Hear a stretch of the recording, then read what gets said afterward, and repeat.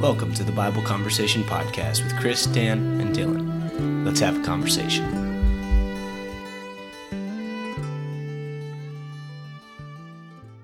Welcome back to another episode of Bible Conversations. This week, you guys get me, and I am excited to bring you a little story, really a story about a hymn that you have probably sung countless times in your life. What a friend we have in Jesus. So I'll go ahead and talk about the verses here real quick. Verse 1 talks about how we have our sins and griefs to bear and what a privilege it is to carry everything to God in prayer. What peace we often forfeit, what needless pain we bear, all because we do not carry everything to God in prayer. Verse 2, have we trials and temptations? Is there trouble anywhere? We should never be discouraged. Take it to the Lord in prayer. Can we find a friend so faithful who will all our sorrows share? Jesus knows our every weakness. Take it to the Lord in prayer. And then verse 3, the last verse here, are we weak and heavy laden, cumbered with a load of care? Precious Savior, still our refuge. Take it to the Lord in prayer. Do thy friends despise, forsake thee? Take it to the Lord in prayer. In his arms he'll take and shield thee. Thou wilt find a solace there. See, this song, this hymn, was originally written as a poem. It was written as a poem to a man's mother. And I want to tell the story of this song. So typically, at least when I think of hymns, I think of them as being American, which is kind of comical because I really, the more that I have researched and found out, I don't know that most of our hymns are American in origin, but this one specifically is not. In fact, this hymn was written by an Irish man who lived in Canada, and his name was Joseph Scriven. He was born in 1819. This is 202 years ago now. He was born. He was born into a pretty wealthy Irish family. In fact, his father was a captain in the British Royal Navy.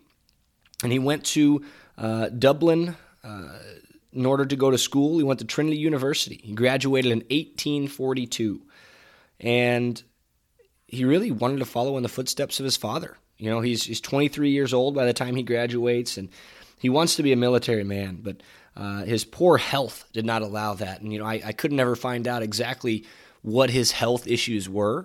So if you know, please let us know. Send us an email and tell me. I'd love to hear if you're aware. But he couldn't become a part of the Navy. He couldn't become a part of the Army. And so he became a teacher. And as he's teaching, just living his life, he finds a woman and he falls in love with her. And I also could not find the name of this woman, but they had planned to settle down. They had planned to get married. They were engaged.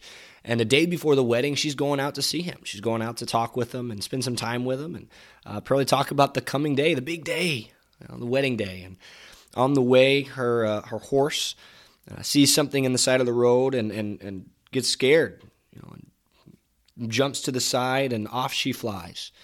And she hits her head on a rock in the river, and she passes out, and she drowns in the river there. Just a day before the wedding, and, it's awful. It's terrible. And Joseph Scriven he's beaten down by this. But he does a couple of things. One, he puts his hope and his faith and his trust in God.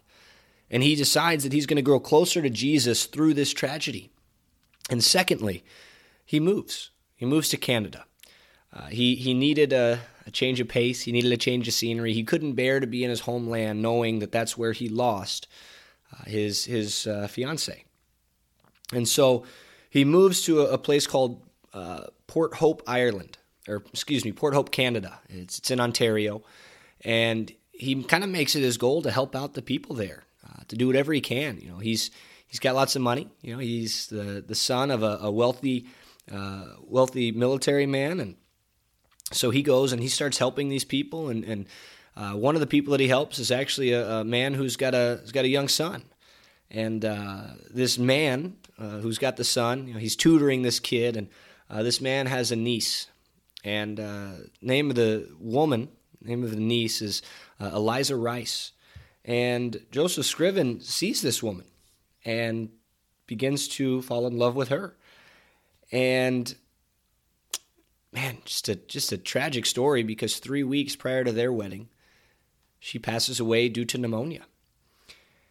just a few weeks before their marriage. And so now Joseph Scriven, really at the age of about 25, maybe 26, has lost 2 fiancées just days before they were going to be married. And that's so sad. But what he does at this point is he decides to take a vow of poverty.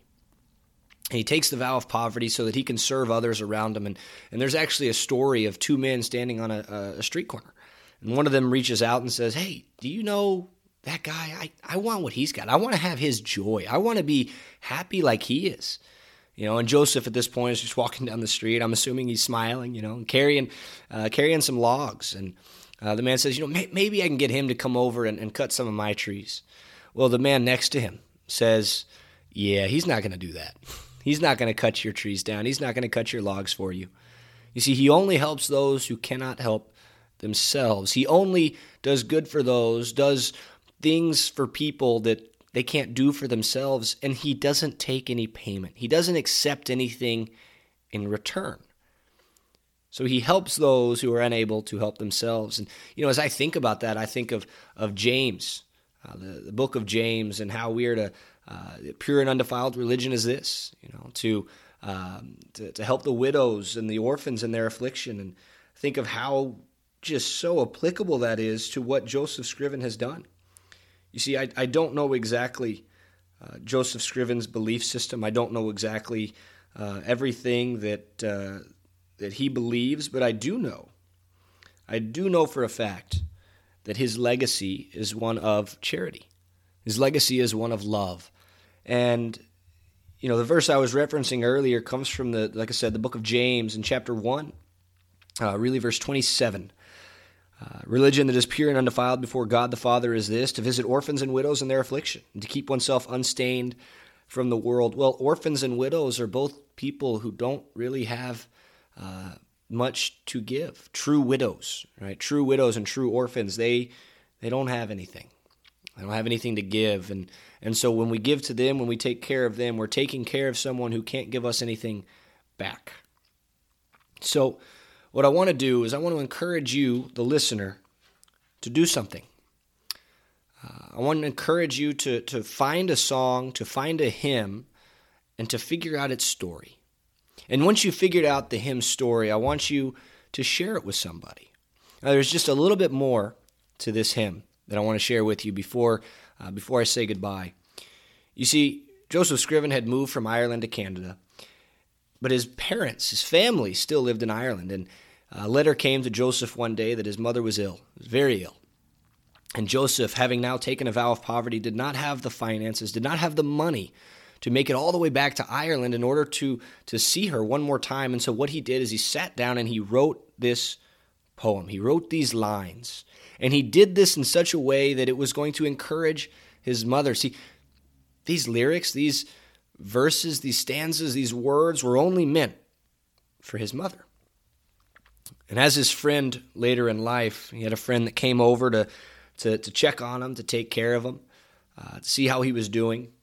And his friend saw these lyrics on his desk and asked about him. And eventually, those lyrics got out to song form, and now they are sung around the world with brothers and sisters in Christ. And there's such an encouragement to so many. What a friend we have in Jesus. Isn't that just the truth, though? What a friend we have in Jesus.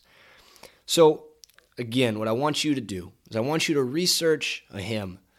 I want you to research that hymn, and I want you to share it with somebody who you know. Share it with somebody who you love. Share it with somebody who you don't know. But go out and share the story of a hymn with somebody. And while you do that, send us the story that you found. Let us know what it is that you found out during your research. Because here at Bible Conversations, we love to learn. When we love to learn more about the people who have been impacted by God, we love to learn more about God. We love to learn. And so go out and do that. We want to start conversations about the Bible. We want to start conversations about God. And we want to start conversations about Jesus. And I think one of the crucial ways that we can do that is through song. I hope that you've been encouraged by this lesson, by this message. And encourage you to go out and to share the good news that we do have a friend in Jesus. And Jesus has called us friend if we follow his commandments. We love you. We cannot wait until the next time that we get to talk to you and hear from you. Please listen just a little bit longer as you can find out how you can best help us and reach out to us. God bless. Thank you so much for listening to the Bible Conversations podcast.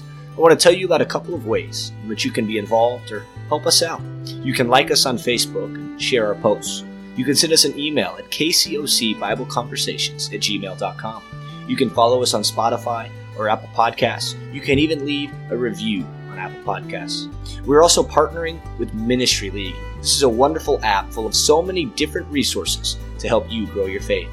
We love you all. Now let's go start a conversation.